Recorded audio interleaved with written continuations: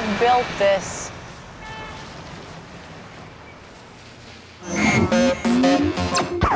Hey friends, you're listening to Pada Bing, a podcast that rigorously examines The Sopranos through deep dives, streams of consciousness, interviews, trivia, music, and NBA analogies.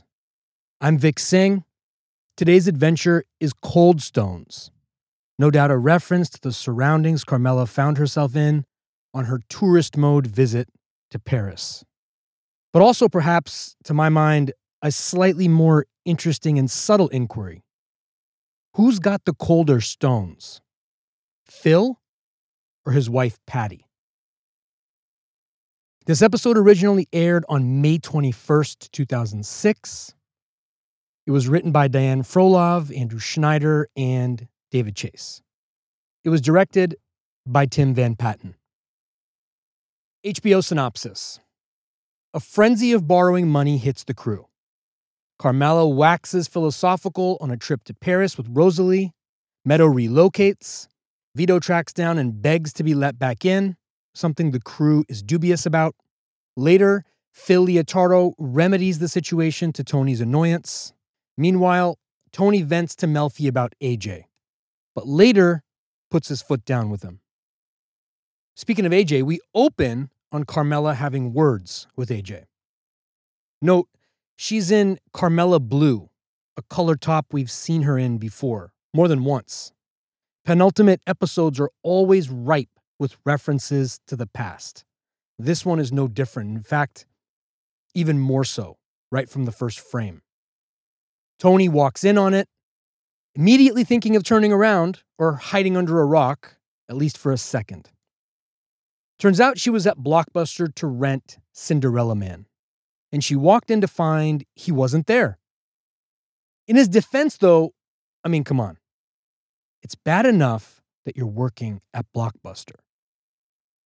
But to have your mom come in to visit? Talk about rock bottom. Where do you even go from there? Tony wonders if it's still a classic, Cinderella Man, rubbing his eye, wondering how he can get out of this, cranking through the permutations. Or perhaps putting on a show for the moment. You can never have too much credit banked with the spouse. Cinderella Man was a Ron Howard picture that came out in 2005 about boxer James Braddock, world heavyweight champ in the 1930s. The moniker Cinderella Man came after his fight against Max Baer to win the heavyweight title. He was a huge underdog in that fight, 10-1. A journeyman fighter like Rocky, he was handpicked by Baer's brain trust because it was thought to be an easy payday. A bit of Sopranos connectivity. Another of his nicknames, the Pride of New Jersey. He's got a park named after him right on the Hudson, near where Christopher's new waterfront place is from last episode. A place Cosette might have gone for walks. Maybe in another life, when she's a cat. Sorry, Vanilla Sky found its way to my screen again. I'll see you in another life, when we are both cats. She tells him their son, the liar, was fired 3 weeks ago. 3 again. Also, made me wonder about how long you can keep a lie like that going. I'm now on the other side of that as a dad. When will it start? How long will it take before I find out?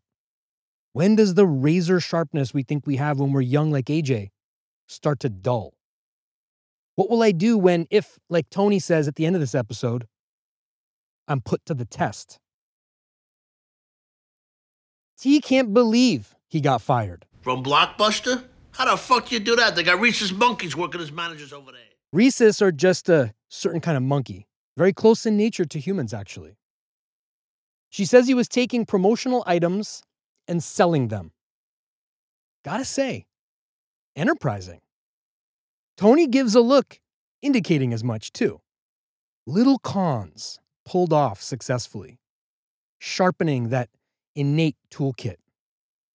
A great foundation for the contrast that is laid bare between him and Meadow this episode. same roots, different branches.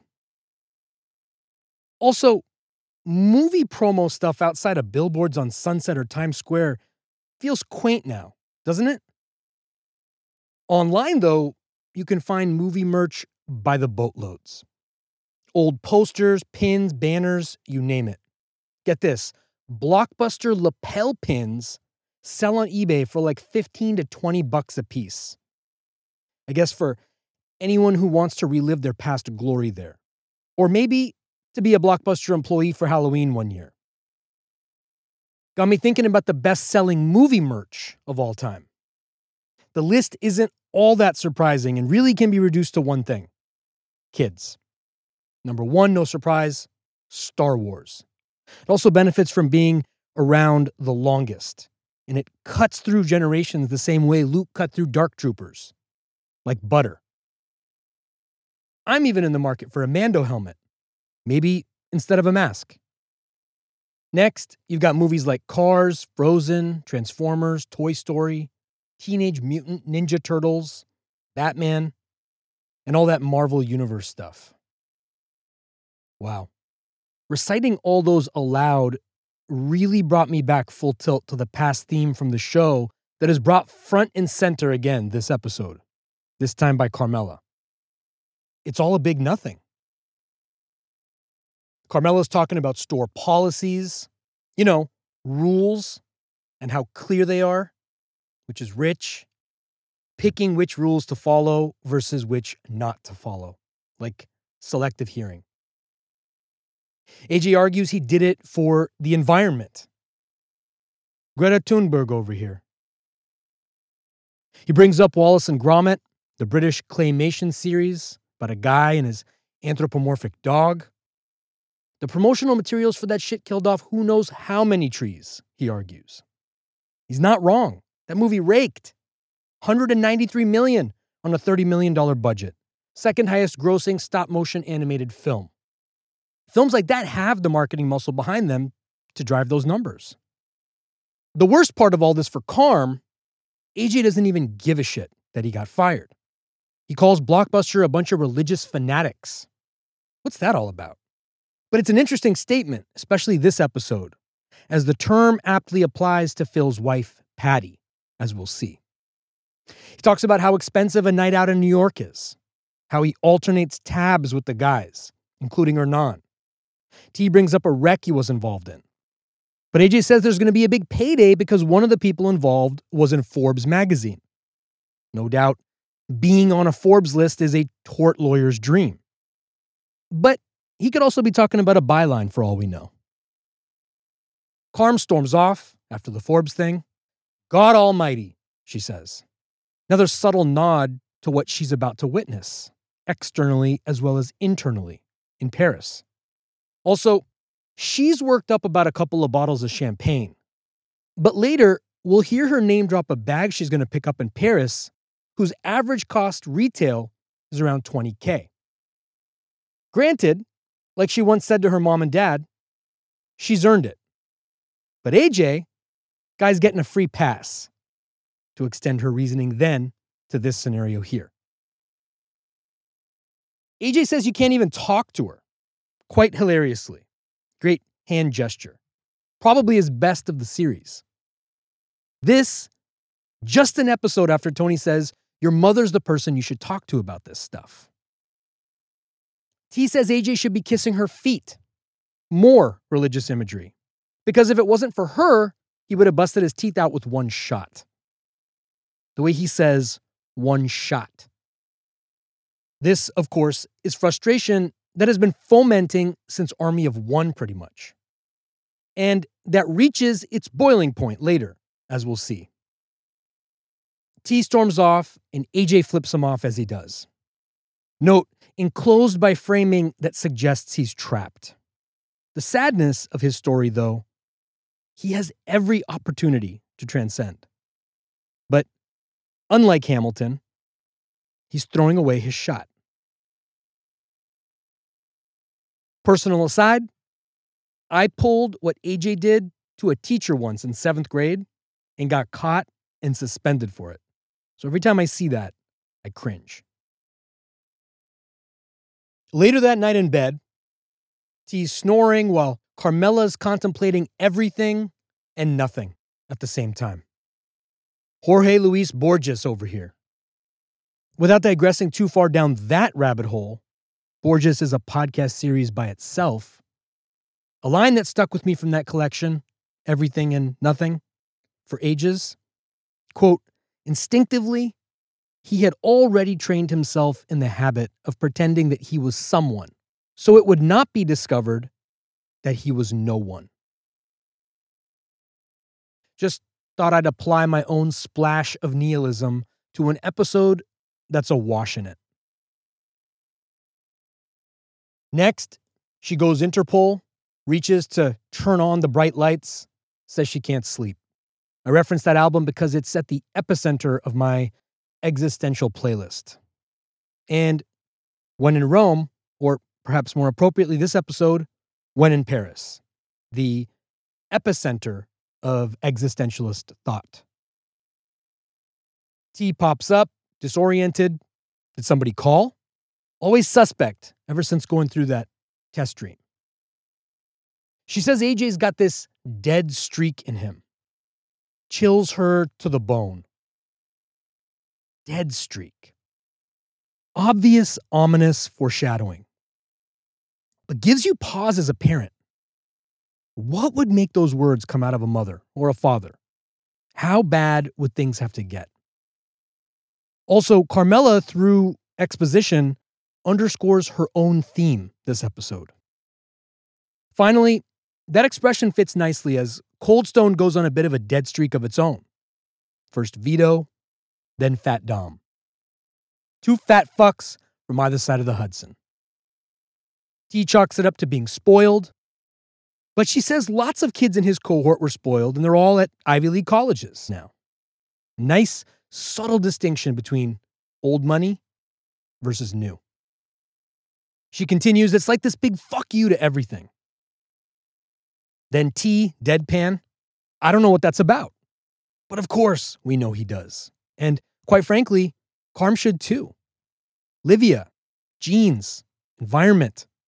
Like Melfi says this episode, we've been circling around this for years. But importantly, all of this is a precursor to Carmela's experience in Paris later in the episode. Meadow knocks, saw the light was on, asks to come in, tentatively sits down, says she's going to California. Sadly, no Led Zeppelin playing though. She wants to be with Finn while he's in dental school out there, and she doesn't know for how long. We cut to a shot of AJ overhearing the whole thing. She's talking about how she doesn't know if she wants to go to law school or med school. This just after AJ got fired from Blockbuster for selling cardboard pop-ups. Carmela calls that a high-class problem. You know, a good problem to have. Made me wonder if there's a site or page that chronicles high-class problems and the varying levels of ridiculousness to them. Kind of like Overheard in LA, but more niche. Funny word, niche. I've been told in a lot of pitch meetings that this idea or that idea is too niche. Too niche, bro. Audience doesn't scale. Niche is a paradox, though. Lots of things are niche until they aren't. So if niche is your thing, lean into that shit. There's no such thing as too niche if it's your thing. But what's this? The Gary Vee experience now? Huge shout out to him, by the way. Instagram's de facto therapist for the creatives, makers, and doubters out there. Like Carlos said this episode, it's not all talk with him. Anyway, Meadow says she can get a lab job at UCLA that will look great on her resume, no matter what she decides. Incidentally, they're also great places to meet your future spouse. Working at a lab at Walter Reed is where I met my wife. Note T doesn't say anything. Carmela's doing all the talking. T's non-reactive, just processing. Sorting through all the permutations. her career prospects dwarfing every other soprano in history, her living in sin, but not really caring about it so much, so long as it's not with Jamal Ginsburg. Carmela becoming unraveled as she's losing her grasp on both her children. When Meadow leaves, he notices how much more distraught Carmela is now. The wave's about to break. He looks up at her, then smashes his face in his pillow. Doesn't catch the wave. He passes, hoping he can sneak through the cracks like Meadow just did. Just a casual observation at this point. It feels like the nuclearness of the family is starting to break. Everybody's growing apart. Some of it natural, some of it finally seems welcome.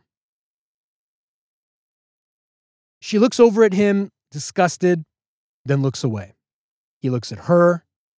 They're dodging the inevitable, the back and forth. There's always something.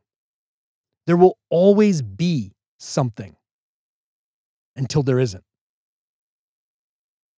Cut to a Costco interior. This one's in Clifton. Phil, Tony, Jerry, and Sil, conducting business in the bleach and paper towels aisle. Fitting, especially this episode. Also makes me think back to Ralph for some reason, cleaning supplies, and more foreshadowing for what's to come. Also, the consummate minutia nerd in me got me wondering about the deal that allowed them to shoot inside an actual Costco. Recall we saw the exterior of a Costco in Test Stream right before Angelo got clipped by Phil. Again, this is symmetry, intentional symmetry, as Phil is going to clip somebody this episode too. Anyway, they're talking about the Tidelands project, the new Esplanade. Now, the actual Tidelands of New Jersey, those are natural waterways, are owned by the state of New Jersey. A board that oversees the Tidelands does business with the private sector in what effectively amounts to a lease for a period of years. Interestingly, all proceeds from sales or rentals are held in trust for the benefit of the state's education fund. One could argue Tony and Phil are providing a bit of public service for the greater good here.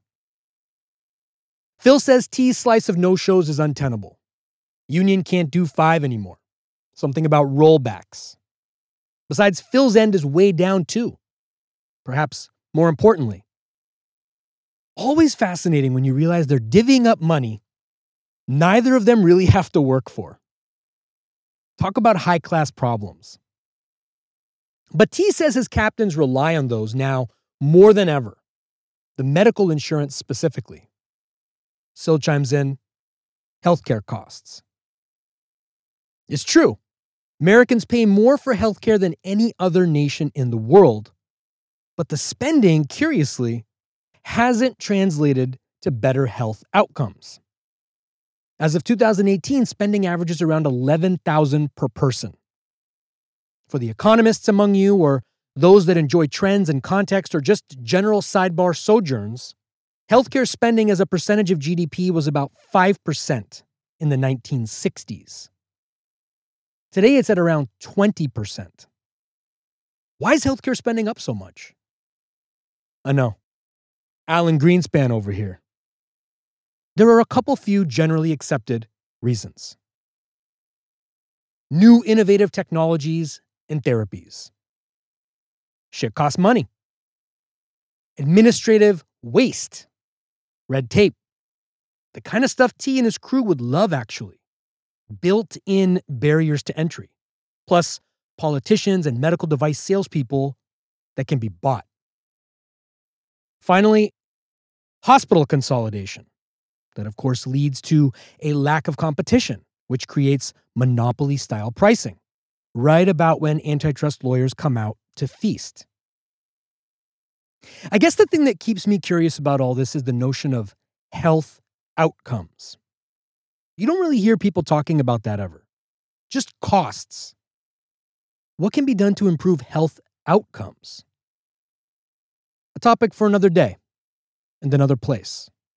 But certainly one that Paulie might like to know about right now. Phil says, all due respect, He's calling the shots now. On account, Johnny Sack's folding laundry in Danbury. Love the way Phil brings that up all cool and calm. Hands fucking clasped at the waist. Henry Kissinger over here. Sneaks in the notion that John's boss in name only. Rattling Tony. Like Sinatra, Tony's got Phil under his skin. In spite of a warning voice that comes in the night and repeats in his ear. Quick sidebar in Danbury, that prison is the one Orange is the New Black was based on. Besides Johnny Sack, some other famous fictional and non-fictional characters that spent time there. George Young, the guy the film Blow was based on. Nancy Botwin from Weeds. Yeah, I watched it. What? I did it while folding laundry. And singer Lauryn Hill spent some time there for underreporting income on her taxes. Literally coming to grips with the realization that, especially for tax purposes, everything is everything. Apparently something happened with the vitamins from last episode. And it looks like therein lies the rub. T gave an inch, now Phil wants a mile. Phil says promises were made with regard to those vitamins that didn't pan out. Chris fucked up the quantities. Au contraire, Tony believes he was shorted. Phil insists it was the other way, but attempts to make it right by pulling a stack out of his pocket. Be a bigger man. T holds him back but says relief on this other situation is better. Using the leverage Phil just gave him for free and upping the stakes. He throws enough of a look to convey he got the last word on that and walks off. I like how the camera lingers for a beat to show Phil watching Tony head out. Little trickles of dissent and double-crossing starting to manifest. Cut to the Soprano kitchen. Costco to the kitchen. A regularness of life moment in edits, if ever there was one. A plane in a dogfight taking a nosedive on the History Channel. Replicating a version of what he just went through with Phil. Or what still lies ahead, Ray Vito. We see an occupied France on the TV. Hard to imagine something like that could ever happen. Imagine our capital being stormed and overtaken by a hostile regime and installing a puppet administration that reports up to an autocrat or someone who thinks he's one. Tony's weighing strategic options while eating, or avoiding weighing on them while eating, as the case may be. Carmela comes over after her workout to talk to him about a trip to Paris. Something she brought up a while back. Well, a trip at least. Recall to Rome with Ro at the end of season 2. Also in the penultimate episode then, I believe. Anyway, Paris. She won this trip at a silent auction at the feast.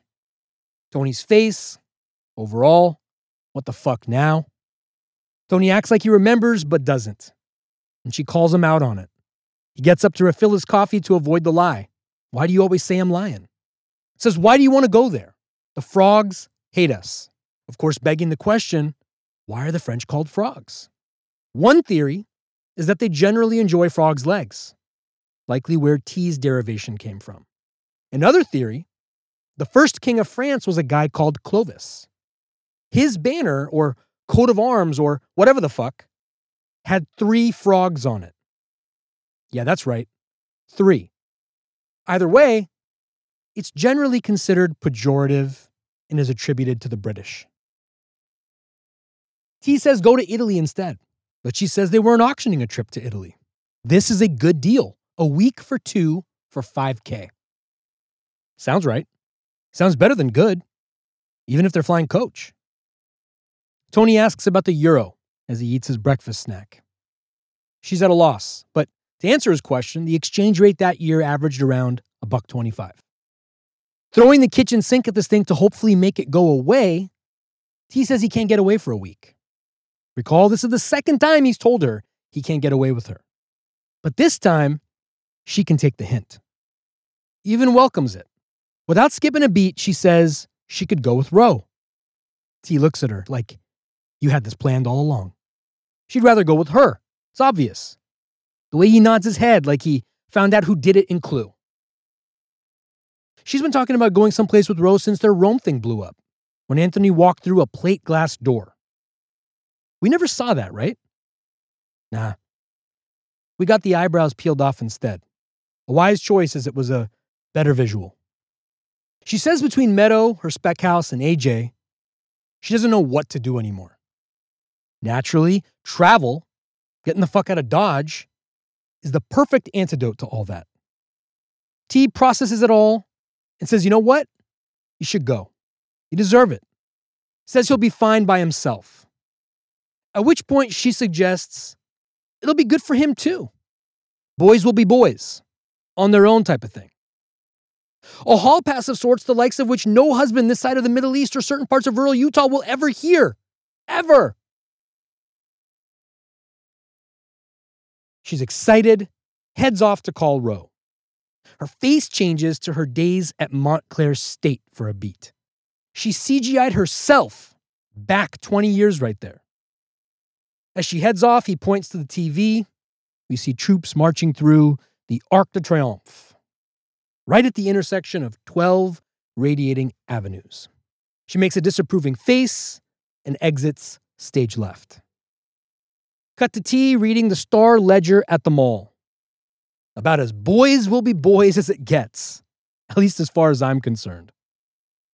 That's the Garden State Plaza Mall off Route 17. The cover reads, the Corzine era begins. That's John Corzine, of course, the former governor of New Jersey, the one right before Chris Christie. Before governor, he served as a United States senator, also from New Jersey. Before both those posts, he was top brass at Goldman Sachs. Corzine, unlike Tony, had the makings of a varsity athlete. He was both quarterback of his high school football team and the captain of the basketball squad. Though, all due respect, unlike Tony, he had no fucking idea what it's like to be number one, as he lost his gubernatorial bid for re-election to Chris Christie. Also on the cover, new Jets coach maps out his strategy.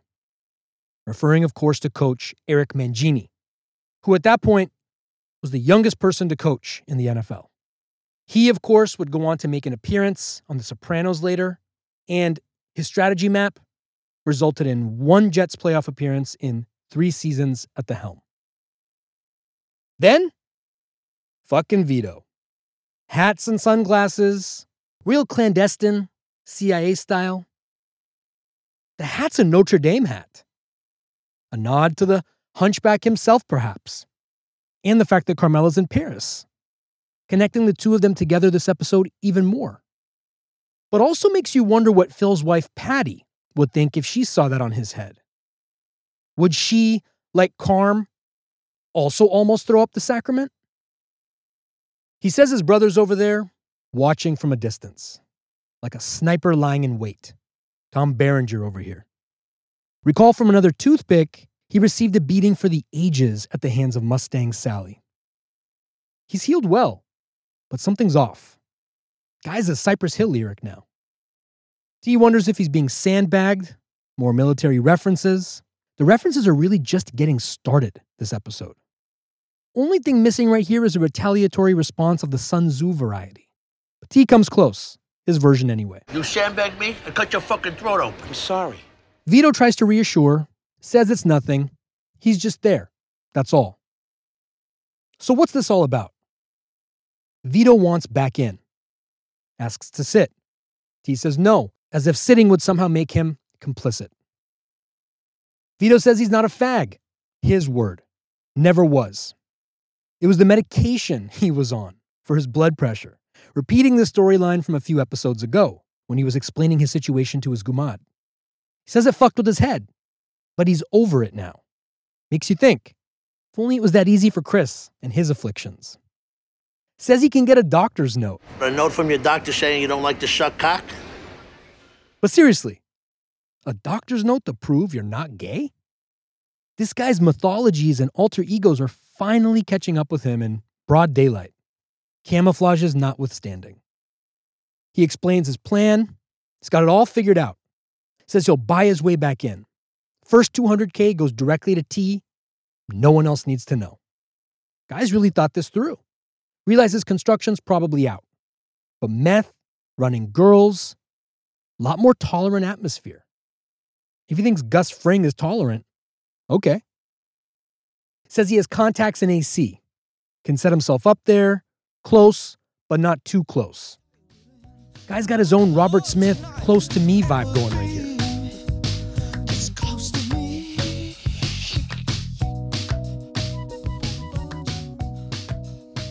He gets up to walk away. Vito says, please, don't turn your back on me. As always, the writing is too good. Also, can't help but hear Clubber Lang telling Apollo Creed the same, only meaner. Don't turn your back on me, sucker! Cut from Tony's back to the back of the Bing. Guys weighing in. Chris says Tony was being stalked. Chris is full of movie tropes these days, being a film impresario and all. Silvio says that's a characteristic of the gays. Living in the closet makes them devious like that. The classic example of the stereotyped doing some stereotyping of their own. T says, speaking of crystal meth, look at this gualio. Roughly translates to boy or street urchin, pointing to the TV. Is that Mickey Rooney on the drums? Indeed it is. And the film is Strike Up the Band from 1940. Recently watched Black Stallion, also starring Mickey Rooney, with my youngest son. Fantastic piece of cinema, every time. Silvio brings up Richie Aprile. First off, thank you, Silvio. Says when he found that his son was gay, he disowned him. Meaning, that's what you're supposed to do in that world. Sadly, in the world at large, being disowned for being gay, no matter the age or ethnic group, is all too common. In many cases, siblings that are convicted felons are treated more favorably. When I worked in suicide prevention, I would hear stories like this all the time. Chris says he has an AA meeting and quickly scoots out. Note, nobody gives a fuck. But Paulie, AA too? Disgusted.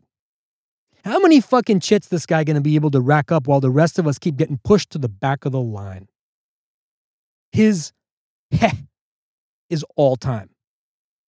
This motherfucker's heir apparent?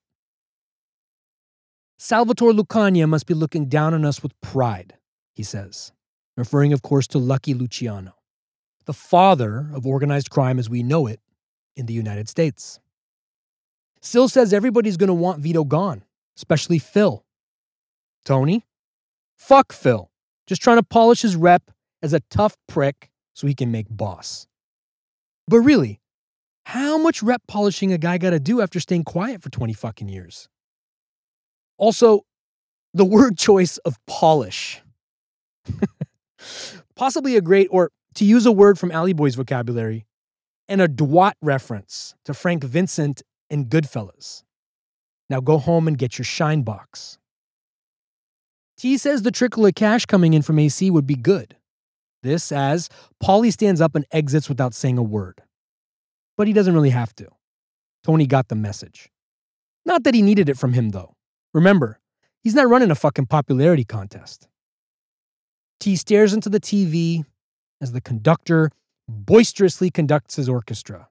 Tony perhaps channeling inspiration on how to conduct his own. Cut to Carm, packed and ready to go. Well, sort of ready. She's anxious about everything going on, the flying, the security. T smooths it over by saying he got something for her for the trip. A real Louis Vuitton, filled with cash, money. An all-around baller move by T. She says she said she loved him when he was in the coma. Does he remember? Then says she should tell him more often. Great retort. Nobody's stopping you. For the record, she never actually said it.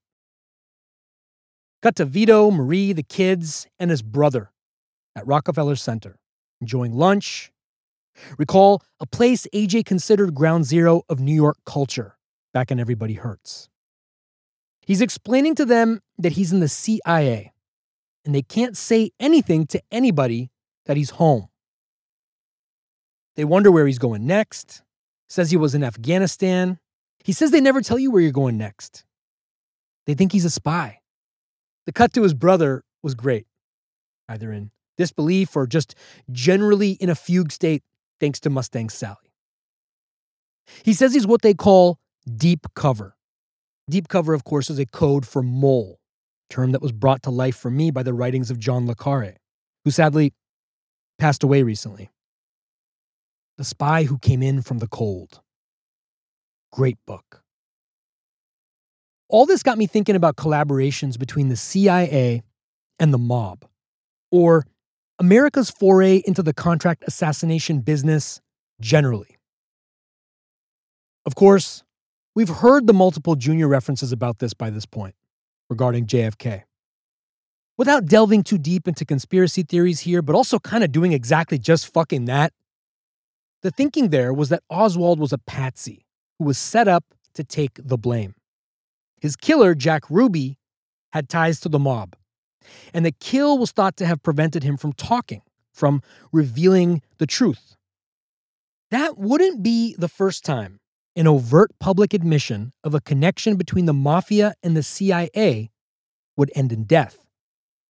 Of course, Sam Giancana, the once Chicago boss, is credited by some to have been responsible for getting Kennedy elected. After that, he was allegedly recruited for a Castro conspiracy and eventually the one involving the Kennedy assassination. However, before he was to testify to that effect before a congressional committee, he too was killed, found on the floor by a caretaker next to the sausage and peppers he was pan-frying for Junior. Now, a bunch of docs that contextualized Giancana's involvement became declassified a few years ago. And there's a couple of three things that came out of it that I found fascinating. The connectivity between the mafia and the CIA actually went back to the 50s. America's post-war confidence came to a screeching halt then, when the Soviet Union adopted Castro's Cuba as its political satellite. Just a short boat ride from American shores. The wisdom, going back even before Kennedy, was take out Castro, problem solved. How much both Presidents Eisenhower and Kennedy actually knew of the CIA's actual plans, however, is still contested. But to take out a head of state was a tall order. Something Phil would no doubt have problems with. Recall, whack a boss of a family? And who wants that kind of blood on their hands? And the fallout that comes with it.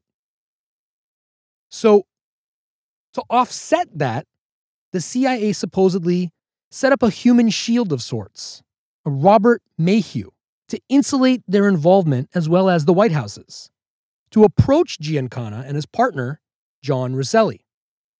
This guy Mayhew was a Michael Clayton fixer of sorts in the private sector before being commissioned for his services by the CIA. Mayhew was said to have offered Giancana $150K to take out Castro, a price set by the CIA, but he declined. Said he'd do it for free. See, Castro shut down their casino businesses in Havana. They were already bleeding revenues because of him, arguably orders of magnitude greater than the $150K contract price. Another obvious reason, they likely saw it as a get-out-of-jail-free card of sorts. Imagine a bunch of Agent Harris types effectively acquiescing.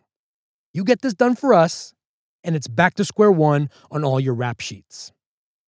And to RFK's chagrin, then Attorney General, that's effectively what happened. But, of course, as history reminds us, none of this panned out. Giancana couldn't fucking sell it. Put a couple of Bevilacqua brothers on it instead of Tom Cruise's from Collateral. And, yes, I know they weren't actually brothers. The results spoke for themselves. Botched attempts, cold feet, double crossings. As with everything, there's more to the story. But as Ralphie once said, another time. Not Paul Harvey over here. Back on Vito, he talks to his wife while the kids skate outside. Note the brother, looming in the back. Again, Vito's cover. At a very minimum, an interesting crease on this origami of an episode. Also note the statue of Prometheus, the god of fire, over Vito's shoulder, who would get drunk and misapply genitalia in humans at creation, symbolizing homosexuality in some scholarly circles. Regardless, great subtext for Vito's character this episode, not only because he's gay, but also storming back into New Jersey hot, ready to play with fire. He says things are looking good with Tony. He doesn't have a problem, and that they should have another kid. Guy's got the eagerness of a hooper on a 10-day contract that all of a sudden gets picked up for the rest of the season. Then, cut to him alone, in a motel room, putting out a cigarette. Quite a contrast. Such a little detail. The way we portray ourselves outwardly in public, places like Rockefeller Center, versus the way we really are in our quieter moments alone. He calls Jim, a bit of unfinished business there, but naturally Jim wants nothing to do with him. Vito says it was his kids. He blames his own shit on his kids. Didn't love that. They are the biggest victims this episode. That moment at the very end where Vito Jr. transforms before our very eyes, like when Anakin became Darth Vader. But something registered this time that's different from other times I've heard it. Parents blame their kids and vice versa for shit all the time. One of the great tragedies of the regularness of life. The circle of hurt and resentment that can certainly heal, but all too often simply propagates. But Jim's not getting cute with the point of views here like me. He calls bullshit. Says it was the life he couldn't live without. Speaking of the life, Carmela and Ro in Paris. Back of a cab for starters, but still. Love that it starts here. Taking the facade or the mind's eye of Paris and turning it on its fucking head. Nevertheless, Carm looks to be in a trance or shock. She got out of New Jersey. Ro, on the other hand, got an upset stomach. Whatever they're saying to each other is overpowered by the French rap, an all too common relic of the pre-Uber and pre-5-star rating review era. To some extent, I guess it still rears its head in Ubers from time to time. Some people could give a fuck. And to a certain degree, you gotta kind of respect that in these times. The track is Ouvre les yeux by PM. Open your eyes. There's Vanilla Sky again, but also something Carmela's been told to do before. Then it was Dr. Krakauer. Here, it's a suburban French rapper. Open your eyes. Carm's looking around, seeing a mixture of landmarks like Les Invalides, contrasted with everyday things like Quicksilver stores. The sacred and the profane. Fitting here, especially since that notion, the sacred and the profane, that is, was posited by French sociologist Emile Durkheim. Back on Vito, walking into a Stop and Shop in Hackensack.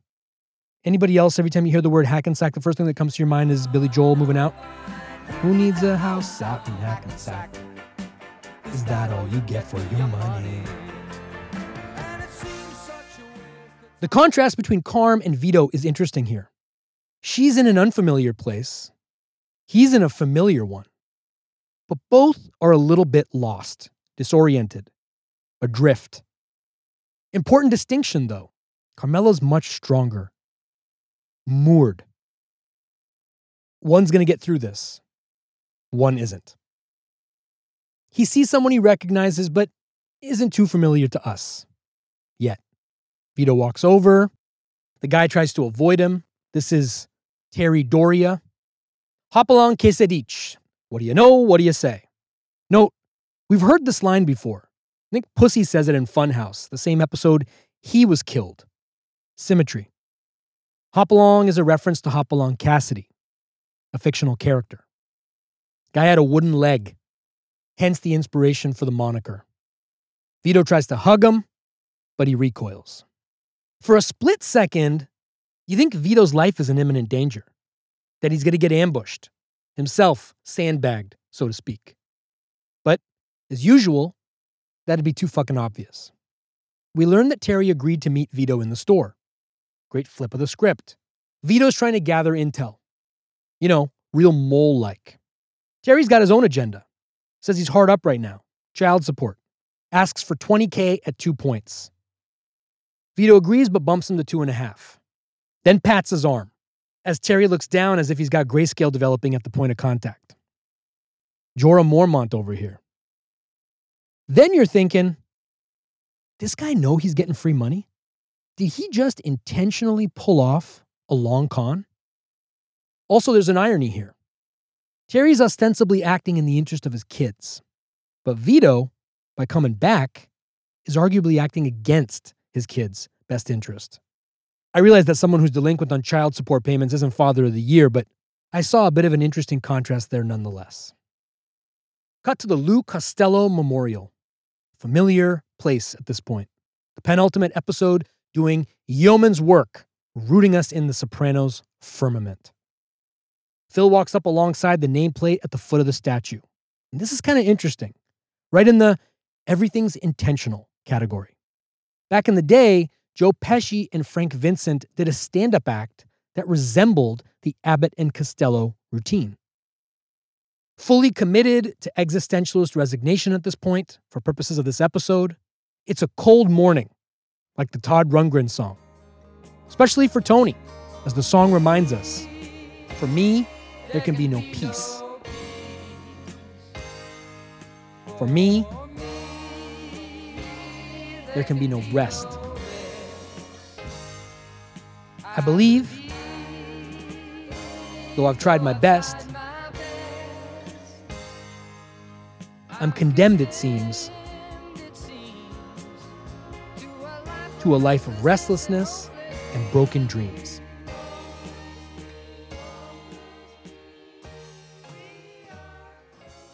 Tony walks over, Perry in the background, dapping it up with Jerry Torchiano. He attempts small talk.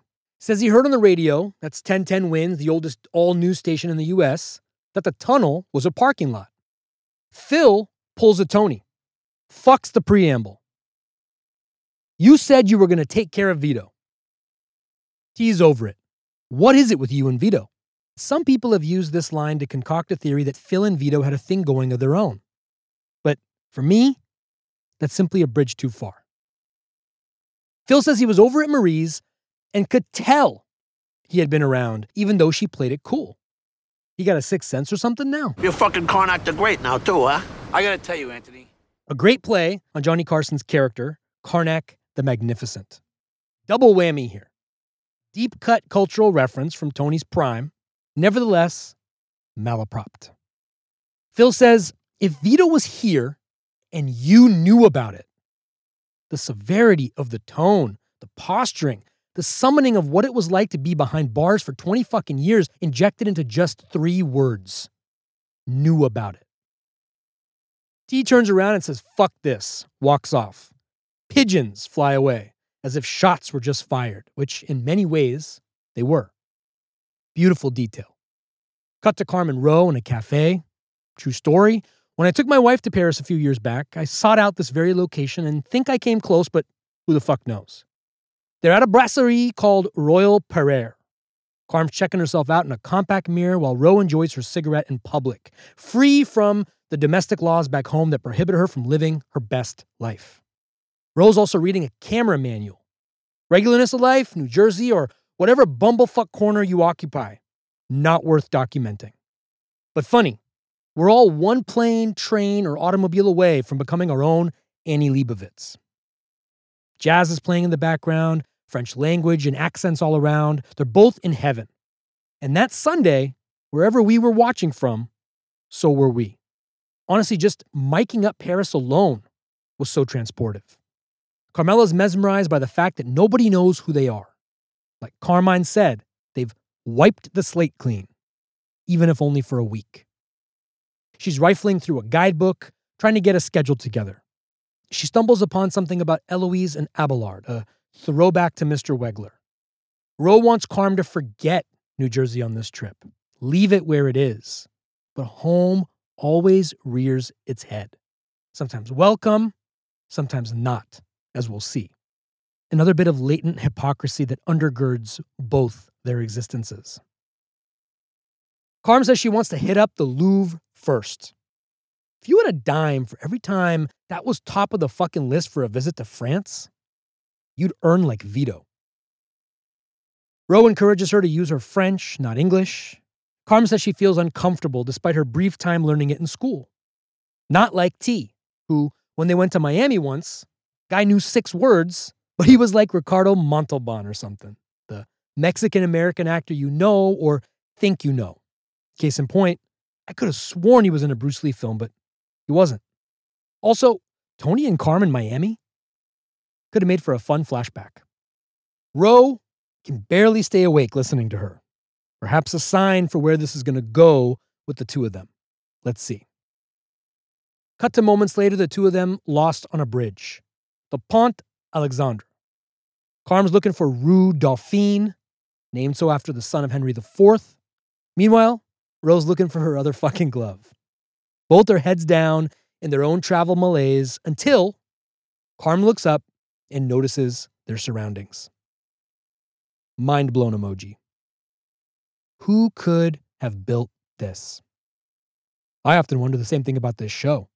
But to answer Carm's question, the bridge was built by 2 guys called Jean Rissal and Amédée Albi. They notice a boat racing toward them, one of those passenger tourist ones. Ro shouts out, like Charade. That's the 1963 film starring Audrey Hepburn and Cary Grant, filmed in Paris. Interestingly, the CIA is a plot point in that film as well. But more fascinating for me was the word choice, charade. Lots of movies have been filmed in Paris. Why this one? Charade. In particular, appended not only to this episode, but as the show winds down, the series as a whole. So much of everything we've experienced to this point has been a charade, a farce, fake, bullshit, a facade. All words, by the way, the show has told us over and over through its characters since the very beginning.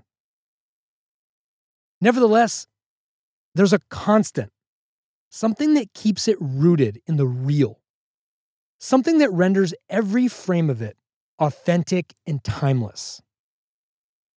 To quote Svetlana, people are people. It's not TV, it's HBO, is possible as a tagline because of this series. The ultimate, unfiltered companion guide to the real regularness of life, particularly in America, told through a slice of life of a glorified crew in North Jersey, circa 2000s. Carm can't take her eyes off the sculptures the same way we can't take our eyes off the series as we cut to... Now, this is 2 fucking Sopranos. Motherfucking classic. Silvio yelling to a guy changing the sign outside the Bing. Make sure you clean that shit off her tit. My God. Case in fucking point to my whole campfire folk song a second ago. The hue of the sky makes it so much better. Note, similar skies in both scenes. But what a difference in terms of environs. Sepinwall and Seitz called this episode a tale of 2 cities told in edits. So true. The original cities in the Dickens novel were Paris and London. Wonder how London would feel getting bumped for Essex County. T pulls Syl aside to tell him that Vito's gotta go. You gotta pick your battles. So true. I say that once a week to my kid when he doesn't have his dinner plate filled with just plain pasta, like every other day. T can't keep fighting with Phil. Their businesses are too intertwined. No-show jobs versus Vito. It's a no-brainer, right? Not so much. Tony's upset about it. He doesn't really want to do it. There's a lot of uneasiness about this. Coming from the top, by the way, in both families. I'm talking, of course, about Tony and Phil, as we'll see in a second. I don't know what it is, loyalty or just respect for the dollar. But he doesn't think Vito's committed a crime punishable by death. And that's interesting and different. And to use the overworked but true word, groundbreaking. He says to give the job to Carlo since he was so worked up about it in the first place. Love tease for what here? Saying all the hospital shit, the recovery, etc. For what? To come back to this? The language, the presentation, and delivery of it. The fucking subtlety. It's unrivaled. Inside the Bing, Tony signals the bartender for a drink. Silvio says he'll ready Carlo. T checks his voicemail. It's Carm, saying they reached safe and sound. This as he's watching a new dancer. Strong eye contact both ways. That music, that haunting synth pad. It's Giorgio Moroder's Night in White Satin. No doubt a throwback to the season 2 penultimate episode, but also the dancers wearing white satin gloves. And you recognize right there that Tony's found a solution to relieve his stress. From the dancer, we're back on Carmen Rowe. We're used to getting a cut to Meadow here, but she went to California to see about a boy. Carmen Rowe are out and about. Rowe's curious about all the plaques on the corners everywhere. They stumble upon one about Francois Martin, a French resistance fighter during World War II, shot by the Germans right at that very spot. A spot on the Rue de Jour near Saint Eustache. From one martyr to another, cut to Phil bitching to his wife about the tailor. He fucked up his Zanellas. Tailored trousers for men since 1954. Patty calls the tailor a pauvrette. Guy's losing his eyesight. She says she'll take them to the Korean tailor on the way to church tomorrow. The identification of their backup tailor by his ethnicity is funny, but also sad and accurate. A window to Patty before we even really get acquainted with her. She's concerned about showing her face at church on account of a gay in her family. Emphasis on the article, There's a Protestant minister from Denver coming tomorrow. Among other things, even more conservative than her own Catholic-rooted beliefs. Was she referring to Ted Haggard, I wondered? The pastor who admonished homosexuality but was later outed. The timelines line up. Phil lays down and takes it in. Interesting visual here. Phil taking it easy. Glenn Frey over here. Some connectivity. We got to look at Vito in a private moment. And now we get one of Phil. Somehow, some way, their fates are intertwined. Or so it would seem.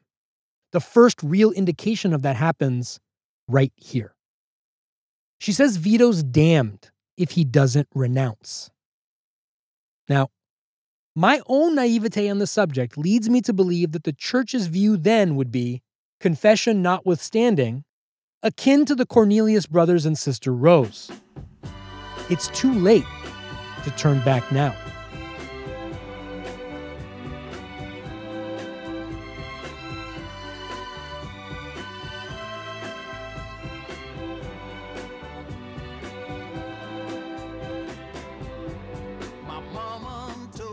Phil says he knows. She's preaching to the choir. Hard to tell if he's mad or thinking. There's a level of ambivalence in him we haven't seen yet. Probably because we haven't seen him alone, really. Not around the guys, not around Tony, etc. His guard is down. He's not as homophobic as Patty. That's the signal here. Patty's hardcore. She's the embodiment of the intersection of politics and religion. I loved Autopsy's expression about what Chase was commenting on here. The politicization of religion. She wants Vito to cure or pay for his sin. Note this as she puts her makeup on. The ultimate juxtaposition of domesticity and criminal conspiracy. Phil crosses his hands and sighs, almost hinting a look of guilt or even concern for himself. At the very least, he would be taking out a made man. And he's all about codes. This thing either means something or it doesn't. Cut to Paris, an Ecce Homo statue depicting Christ on trial before the Romans. Translates to, "Behold the man." Pontius Pilate is thought to have said it. Carm walks into a church, Saint Eustache, watches a priest talking to some kids, lecturing them on some topic en français. Now, I had more than a semester and a half of French in school, but the only word that triggered after all these years was voiture. That's car. Safe to say, whatever he was talking about had nothing to do with antiquity. Rose lighting a candle, 2 actually, and we can guess why.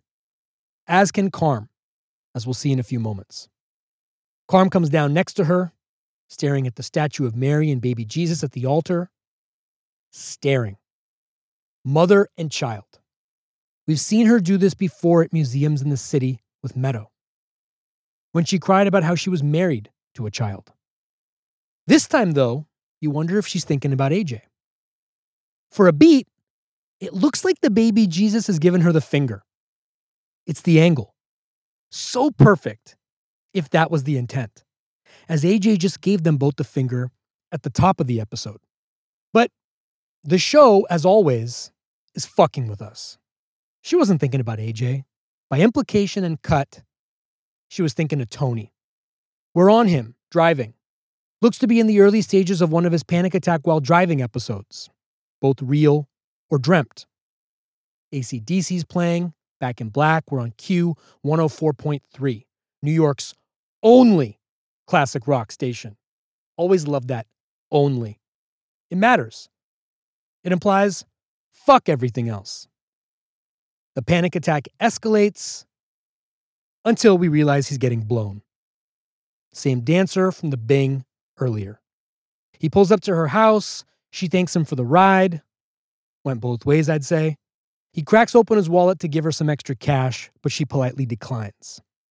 As he pulls out, no pun intended, his phone rings. The music changes to Lynyrd Skynyrd's Simple Man, a nice farewell to Vito outro song. The lyrics, "Take your time, don't live too fast. Troubles will come and they will pass. Go find a woman, yeah, and you'll find love. And don't forget, son, there is someone up above." Back on Vito, great shot of him driving, capturing the motion. He wants to know about his offer. T says he needs to know who the AC contacts are. Says to meet him at the mall, 11 a.m. Don't be late. You think Vito's smart enough to figure out the play? Or at least be suspicious?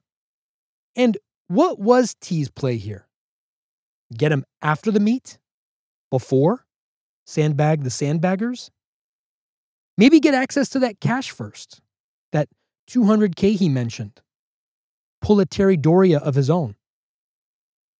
Cut to Vito heading back up to his motel room, the Courtesy Motel in Fort Lee. The wide overhead shot of him in an empty parking lot, setting the stage. I'm a shot guy, in case that wasn't evident by this point. Those overhead establishing shots. Man, especially in moments like these, ratchet up the precision storytelling that's unfolding before us. The second shot of him opening his door, right here you know something's coming. 2 shots to convey the same thing, that's not accidental. Less is more. But here, it's an invitation to focus. As soon as he closes the door, he gets smashed 3 times with pool cues. 3. Jerry Torchiano and Fat Dom Gamiello. They tape him up. Jerry flicks the lights on. And out of the closet comes Phil Leotardo, the third person in this hit. 3 again.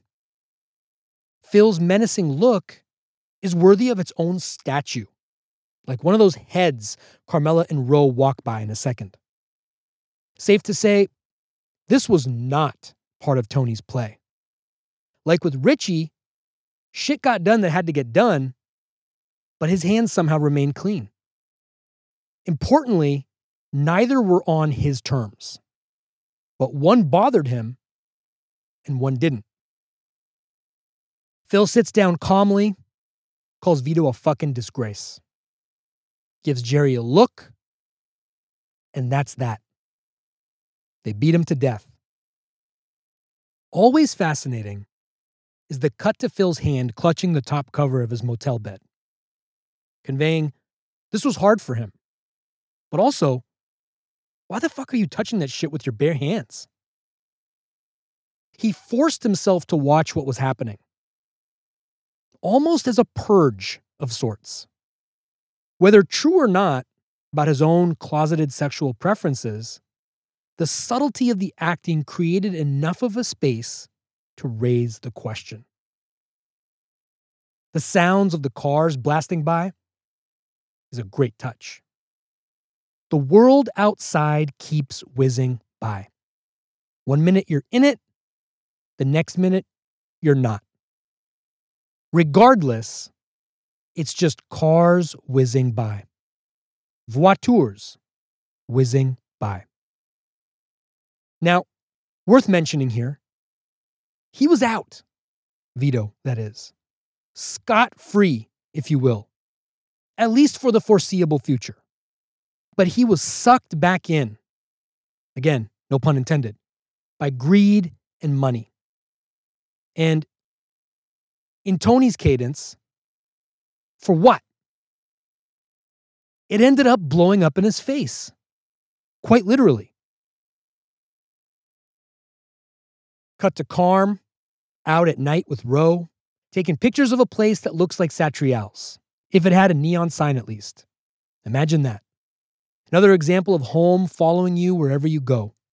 The spot is called Au Pied de Cochon, Pig's Foot, and it's open 24/7, 365. Hasn't closed its doors since 1947. I'm guessing 2020 was an exception. An asterisk for the record books. From Pig's Feet to the pork store, cut to Chris and Murmur. Murmur's in the middle of a joke about pigs. The rest of the gang is there. One-eyed Bobby comes in a hurry, likely carrying information. He wore that detail in his cadence alone. Says Vito was found beat to death in a motel in Fort Lee. Bobby's cop on the take up there told him. Mink. Now, a listener proactively reached out to me about this word, some context and how it's used here. A slang version of it is Ming. Joe Pesci's character in Goodfellas says it that way. It's a very crude form of dick. It's used to convey outrage, like here, or incredulity. Plus, the homicide detectives told him Vito had a pool cue rammed up his ass. A long silence. Silvio looks at T, who's looking down. Everybody, except for Christopher, is waiting for T to speak. But Chris goes first. Lovers quarrel, maybe? William Shakespeare over here. T says everybody knows who did it. Then Carlo comes in. You hear the news? Jimmy Olsen over here. That's the photojournalist for the fictional Daily Planet. Superman. Then, Carlo essentially punches his ticket to join Vito sooner rather than later. Just saying. Fucking Ray Curto vibes or something right here. Says, you gotta admire the guy. It's not all talk with him. Not all talk. This fucking guy.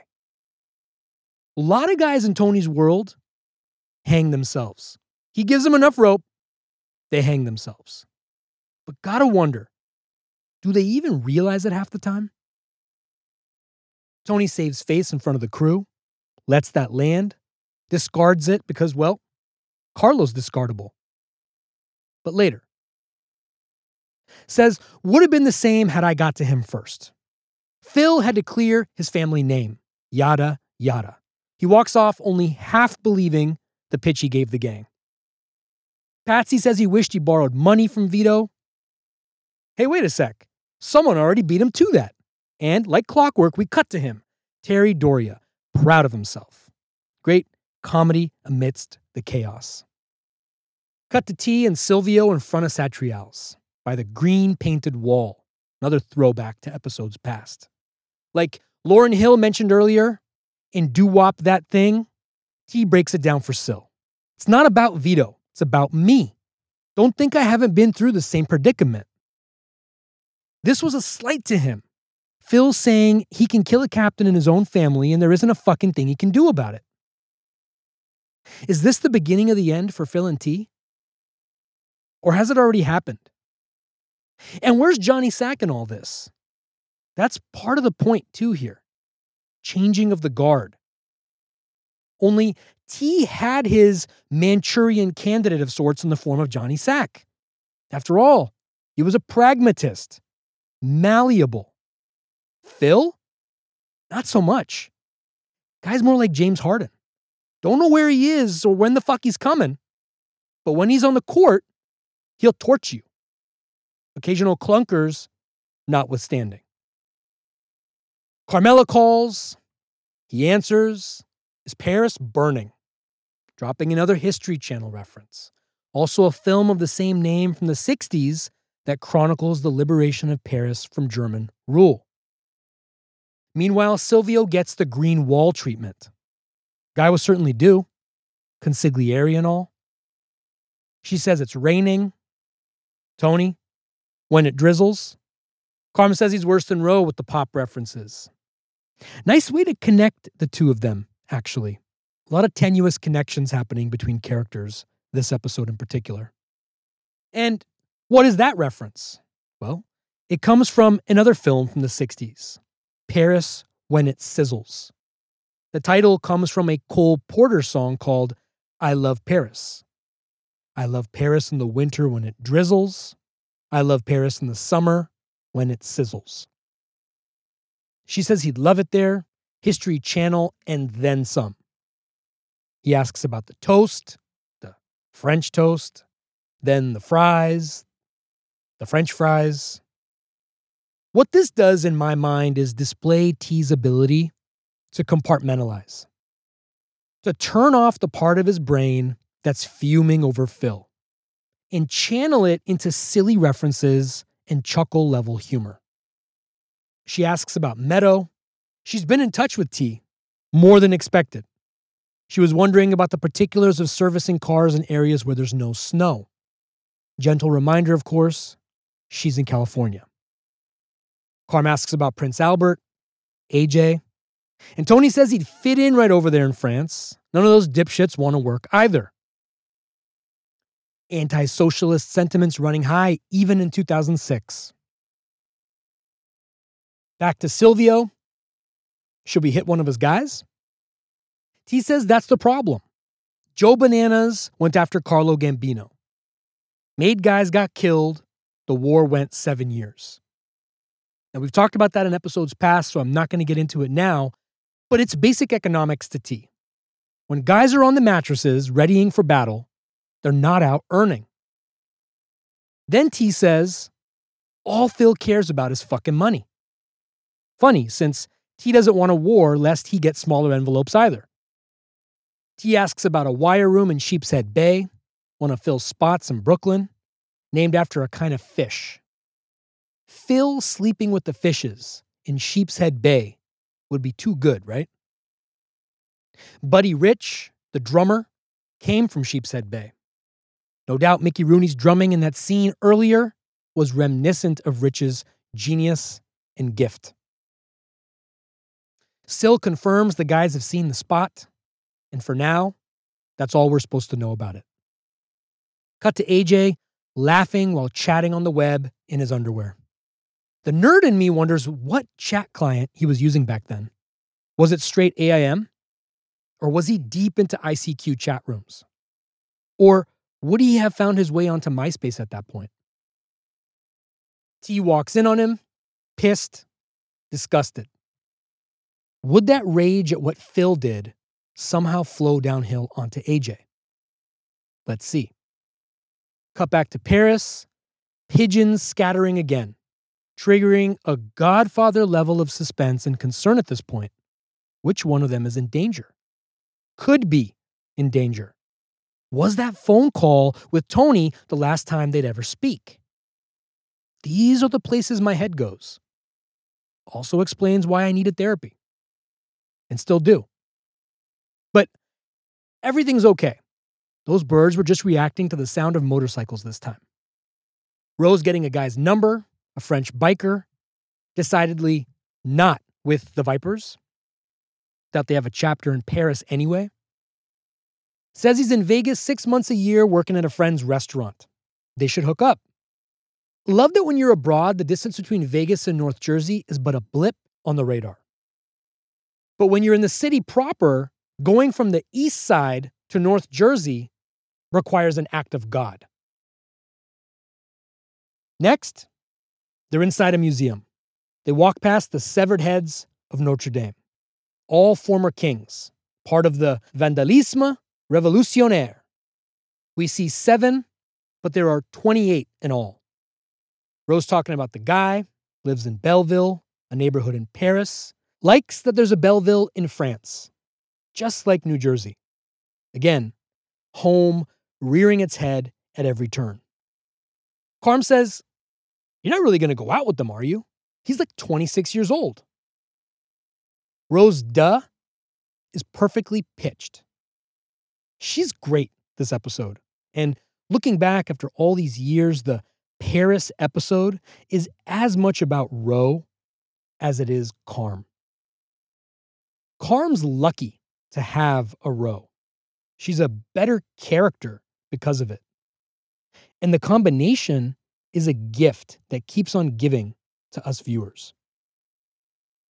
Carm's enamored with the jewels in the joint. Ro's enamored with the specter of getting laid. I rest my case. Cut to an exterior shot of the Gallo-Roman baths. All of this, by the way, is at the Musée de Cluny. Carmela says the thought of all the people, generation after generation, that lived and occupied these places is sad. Ro focuses, finally. The word sad has that effect. Inviting Carm to continue. She brings up the hospital, the who am I, where am I going bit. Ro's eyes widen. Carm says she didn't know what it meant then, but coming here to Paris has made her feel the same way. Ro, let me get your picture. That's the show's way of telling us, there's your fucking sentiment, you one-shoe cocksucker. We have to earn this moment. And Ro's beat here is so perfect because by attempting to trivialize the moment, it allows Carmela's next line to land firmly on your chin. And depending on where the fuck you are mentally, the moment you hear it, knock you on your ass. We worry so much. Sometimes it feels like that's all we do. But in the end, it just gets washed away. All of it just gets washed away. She says it twice. I read an interview Chase did some time ago where he said he was constitutionally inclined to be gnawed to death by doubt. Carm's sentiment here echoes that beautifully. And gotta say, I feel the same way. I think a lot of people do. And the respect and admiration for Chase comes from his ability to capture all this, what he feels or has felt in the past, and apply it in various forms and manifestations through his characters. They hug it out long enough for us to feel like we're a part of it. Ro hums a French tune. She's humming La Vie en Rose, if you listen closely. Edith Piaf. Cut to Marie at home, surrounded by family, Patty, some fucking guy, and Phil. Marie doesn't think it was a gay thing. Again, the realism. As brutal or cringeworthy as it is to hear, it's how people really talk, even today. The authenticity flows both ways, good and bad. But Patty, proving herself to be worthy of her husband's gangsterness, behind every great man, right? Says they pick up strangers in bars and truck stops. Another woman who's there is beside herself at the very thought. No words, but not necessary. The expression says it all. Nice shades, though. Made me think of what Gazzo, the loan shark in Rocky, what his mom might look like. Marie says he was beaten so bad he didn't even look like a person anymore. The undoing over here. Sans a suspect or a trial. Phil says you can't dwell on that as the TV gets louder to show the early stages of a bodybuilding competition. He gets really mad. Turn that off. Begs the question. Was he aroused? Nerd sidebar. The screen was made by Dell. Didn't know they made TVs. Maybe all the ones they did are still locked up in a truck in Feach's garage. That would at least explain why you don't see them too many places. Marie continues.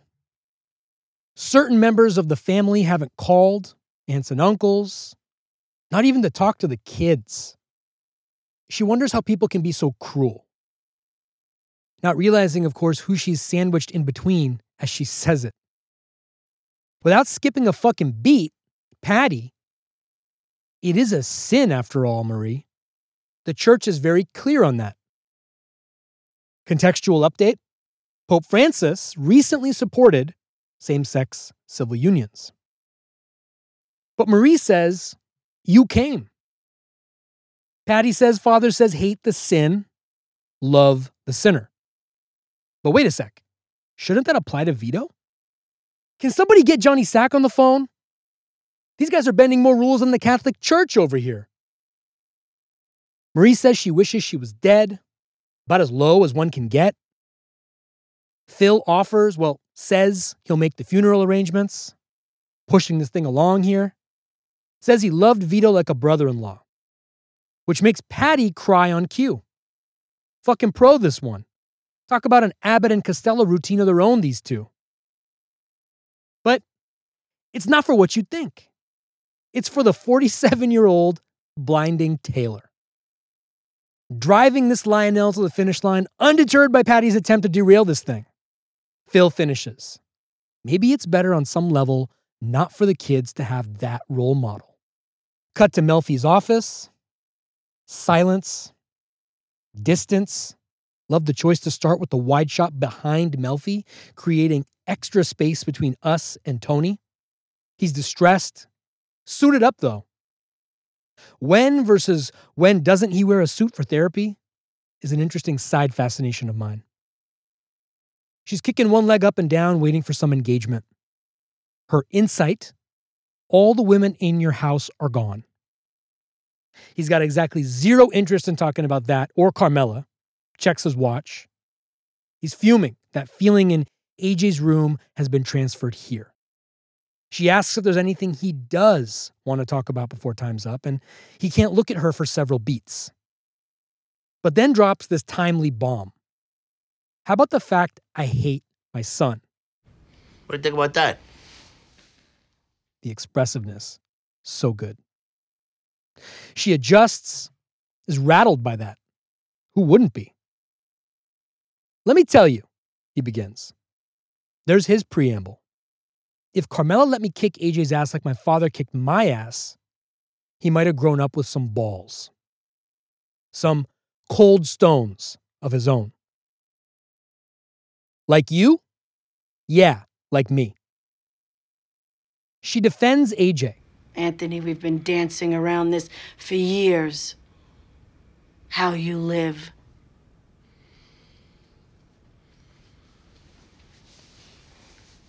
What is it you want from your life?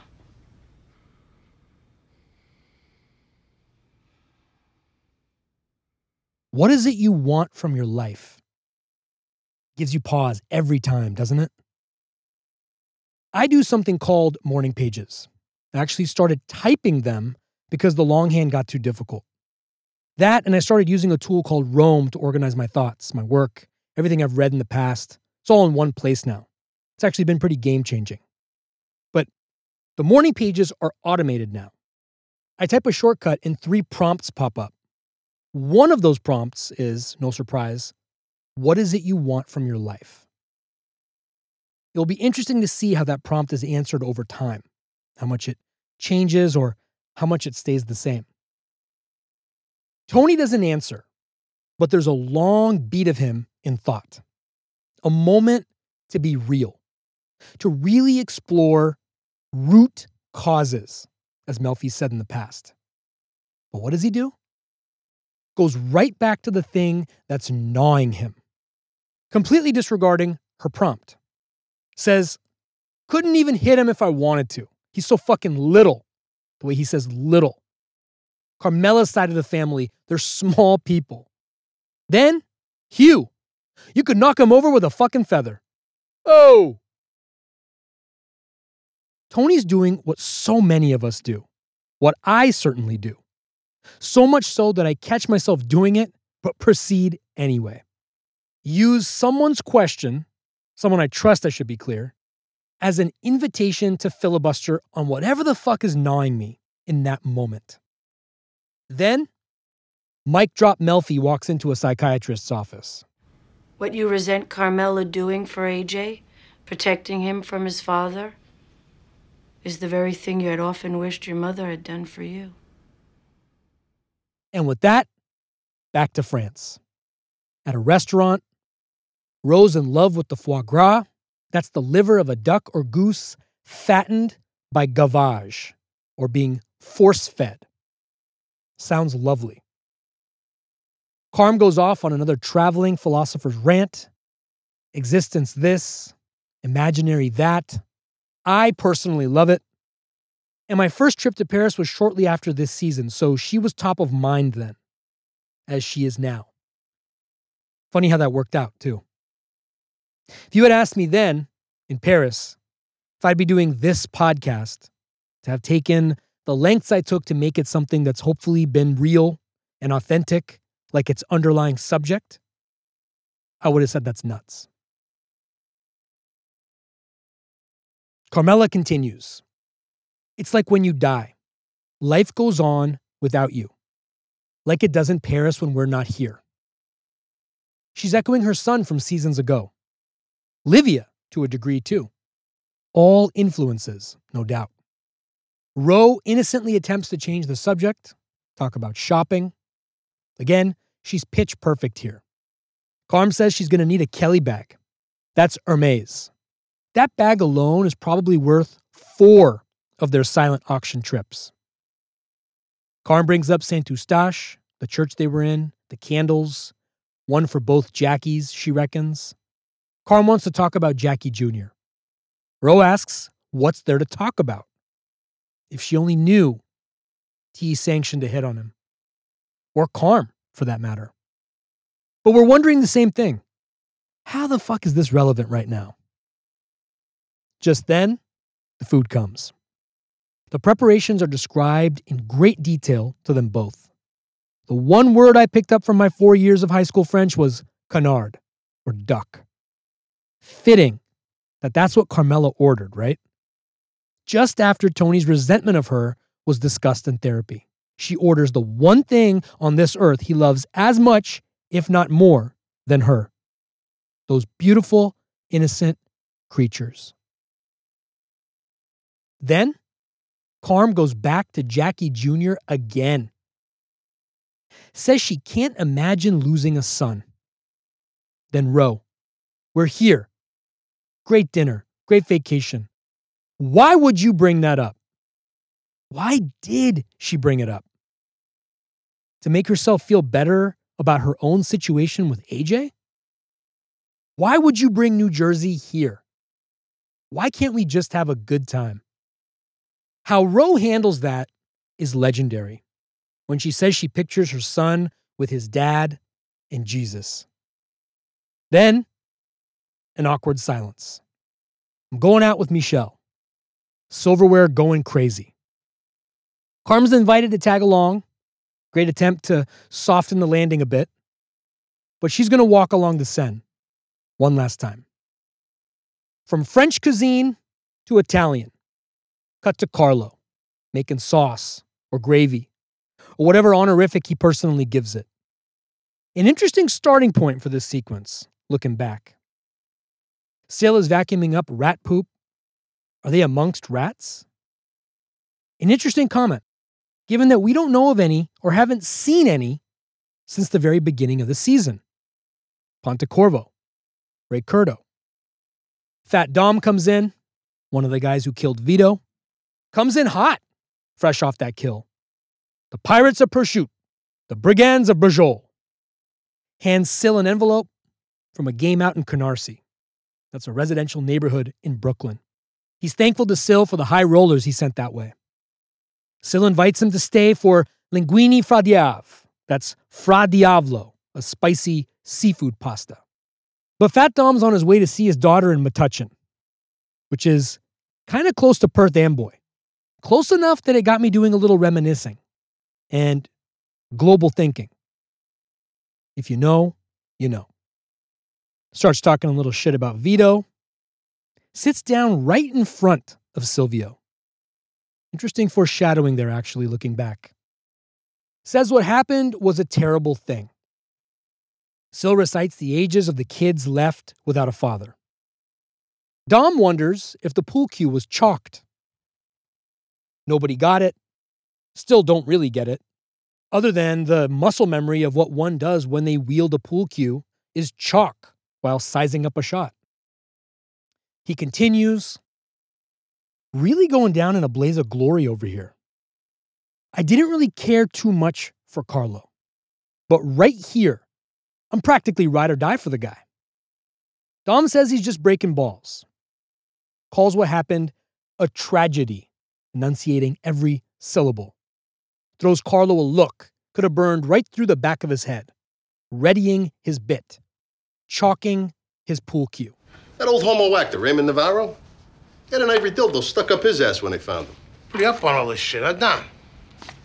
Come to think of it, he was from Jersey, too. Where'd they find up your mother's cunt? Time to hit the trail from Metuchen, huh? What do you say? My mistake. Carlo's lipstick was on Vito's card. Sil hits him over the head with a rat shit-filled vacuum 0.01 seconds later. Why the fuck did Dom have such a hard-on for Carlo? We can all arrive at some obvious conclusions, but it's never really explored as all. Carlo grabs a chef's knife and uppercut stabs him twice in the gut. Sil jumps on his back to defuse him as Fat Dom goes for one last power drive. Then Carlo gets in numbers 3 and 4, and they launch him onto the table. Laid out like something I've seen before, but can't think of what. I'm getting flashes of 7, but I'm not fully convinced that's what's pushing against my skull to come out. Afterward, fucking Sil brushes himself off before screaming aloud. Dom's cell phone rings. The ringtone is Beethoven's For Elise. Raw carnage to regularness of life in an instant. Just like with Vito. Beat to death, then cars whizzing by. We hear the sounds of Satrial's meat grinders, bringing up visions of the pilot scene with Emil Kolar. Is Dom next? Sil lays out the game plan. Wait till the store closes. Tell Patsy they had to go, something about a pipe. And, importantly, no more cutting up in the work area. DNA. Ditch his car. And finally, get some Biangeline. Bleach. Later that day, Sil and Carlo are playing cards while waiting it out. T pulls up, walks over, notices the door's locked, yells for Sil to open it. Sil sighs and grimaces. Were they not going to tell him? He opens it, says, Tone, you don't want to come in here, get back in your car and go for a ride. T pushes him out of the way and walks in. As the door closes, we see a sign that reads, Effective Alarm Systems. Not so much here, it would seem. Sil explains what happened as T surveys the scene. A yellow mop bucket, the details, the Checo pasta boxes. Carlo changed out into an oversized Satriali shirt, tucked in, mind you. Real old school. Sil sort of throws Carlo under the bus, but Carlo says Sil hit him first. TV playing in the background, when everything registers for Tony. He throws his hands up and walks out. Sil follows him. You go, you don't know nothing. You were right. They killed a made guy. This is what happens. T, recognizing they're talking outside, says, say hello to Gab. T drives away. Perry, I should say. Long shot on Perry driving. Tony frantically thinking. Reaches into his pocket, takes out his phone. He's unclear on how to proceed. Cut to home. AJ playing video games with Hernan. Rhiannon's in between them. It's a first-person shooter game, something post-007 but pre-Call of Duty. Hernan's making bad jokes about skateboarding as Tony walks in. Hernan greets T with the Signore. There's another one who knows how to hang himself. Tony holds it together on account there's a lady in the room. Asks to talk to AJ in the garage for a moment. As AJ gets up, we see his shirt reads, Undercover Genius. In the garage, T says, tomorrow morning you go to this address. 7 a.m., ask for Mr. Caravallo. He's working construction now. AJ says this is bullshit. Tony, recalling how he told Melfi he wanted to knock this kid out, gathers himself, like Steph before a wide-open corner three. Puts his hand on his shoulder firmly, says, you keep what you earn, the pay is good, it's a union job, and T's not going to charge rent. Then he grabs him firmly by the back of the head, pulls his hair, but not enough that it's threatening. I just want to see you do good. AJ says he's going to have to leave Tony's friend in the lurch when he goes back to school. Great turn of phrase for a flunky. Tony, calm. It's okay. He deals with stuff like that all the time. AJ tries again to get out of it. He'd just like to keep searching online. The camera movement is reminiscent of the scene when Tony confronted Zellman at his house about Irina. The menace, the looming. T says if he's not at the job site tomorrow, he's going to take away his car, then clothes, then room, then his mother's cooking. All the while, AJ is shrugging and smirking. Yeah, whatever. Daring Tony. Kind of like Artie does. AJ's face right there is one you want to break. Excellent sell. But T finds it someplace else.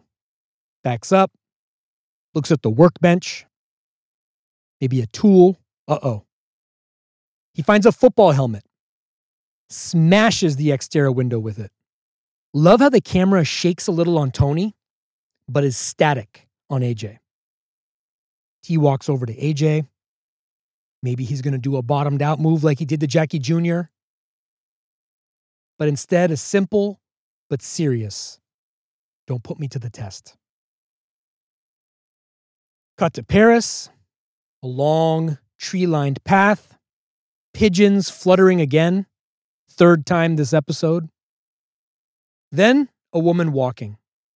We immediately recognize her as Adriana. And Cosette, too. Maybe this was the French connection. Who fucking knows? Who am I, Gene Hackman now? She turns around and sees Carm. Look, I found Cosette. Then a cop. Your friend? Someone needs to tell her she's dead. More symmetry. A similar vision that Pussy was a rat came to Tony in a dream. Both dreams served a similar purpose, ending their respective charades. Cut to Carm waking up, turns on the light. More symmetry, as she did that at the top of the episode too. Then cut to Patty asleep, clock ticking. Phil next to her, awake, staring at the ceiling like Beth Harmon in The Queen's Gambit. Only there were no chess pieces up in his room. Interesting juxtaposition, though. She's sleeping soundly, whereas he's distraught. In the same way, Kevin Durant spoke of his mother during his MVP speech, where he said, "You the real MVP?" Patty?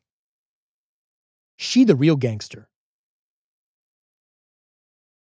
Cut to Paris again. Marriott exterior, right on the Champs-Élysées. They're checking out, heading back. Carm is still awestruck at the sights and sounds. Roe, instead of a glove this time, left behind some placemats, Toulouse-Lautrec ones, which is funny because those don't feel like hard things to replace. One tour of duty through Home Goods would yield good options, I'd imagine. Carm walks over to a store next door, Guerlain, probably butchering it, a cosmetics outfit. But she's more enamored with the sculpture overhead than with the toners and masks inside. Has a moment with it. Then she turns around, sees the Eiffel Tower in the distance. The beacon on top of it is rotating, a direct callback to early this season in Costa Mesa. Despite their individual battles with existence, one literal and the other more abstract and emotional here, the beacon serves as a nice connective thread to show they both got through their respective things and they're stronger together because of it. Cut to Perry bringing in Carmela's bags. She's home. T's got a new tracksuit, blue with the white trim. Great look. Then cut to Ro coming home to her mother. Nice contrast of front door greets. Really effective. But T couldn't have fetched her from the airport? Had to have Perry do it? Then cut to Vito's kids reading about their dad in the paper. Someone who they would not be greeting at the front door anymore. And then the slander. Alleged capo slain. Couldn't even call him an outright capo. To top it all off, someone in the family from Brooklyn said that Vito and his wife had recently separated. The piece said he was openly gay, and both kids recognized their dad wasn't a spy. The fact that their lives are forever changed is addressed, but then that's it. Like cars whizzing by. Their relationship with their dad is reduced to a column in a local paper that would haunt them for years. Cut to the Soprano residence, wee hours of the morning, snow on the roof and along the edges of the driveway. Great establishing shot. Again, is one more thing going to happen? There's a couple minutes left. Inside, AJ's layering up. Carm's doing laundry, too jet-lagged to sleep. Back to square one. Regularness of life, but content. Not burdened. Interesting shot to show her heading down the basement as AJ simultaneously heads out the front door. Doors opening, closing. Is there a surprise in store this penultimate episode? Now's the time. We see her loading laundry into the machine. Long beat. You think she's gonna find something. A fingernail, lipstick, but nothing. Finally, cut to the guy that shot Vito for the Thin Club ad. One final clever tie back to the season premiere. And proof positive that what we think is seldom the way things actually go. Chase, the ultimate teacher of life here. The photographer's reading the paper, recognizes Vito. Note the caption, if you look closely at the freeze frame, is repeated over and over. The music in the background is Home by Persephone's Bees. The camera tightens on the Thin Club ad as he pulls it closer. And we drown in the music as the camera fades to black. Like Carmela said, in the end, it just gets washed away. Vito, Fat Dom, the casualties before them, our problems, our worries. I think a useful exercise to push against everything washing away until it actually does is to really consider Melfi's question. What is it you want from your life? And make a real concerted push toward it. Even if you come up short. The residue of that effort, the art that results, the fruit of the work put forth won't wash away. But instead, maybe it'll endure, last for posterity. like those Gallo-Roman baths. That's all I got. Thanks for listening. See you next time.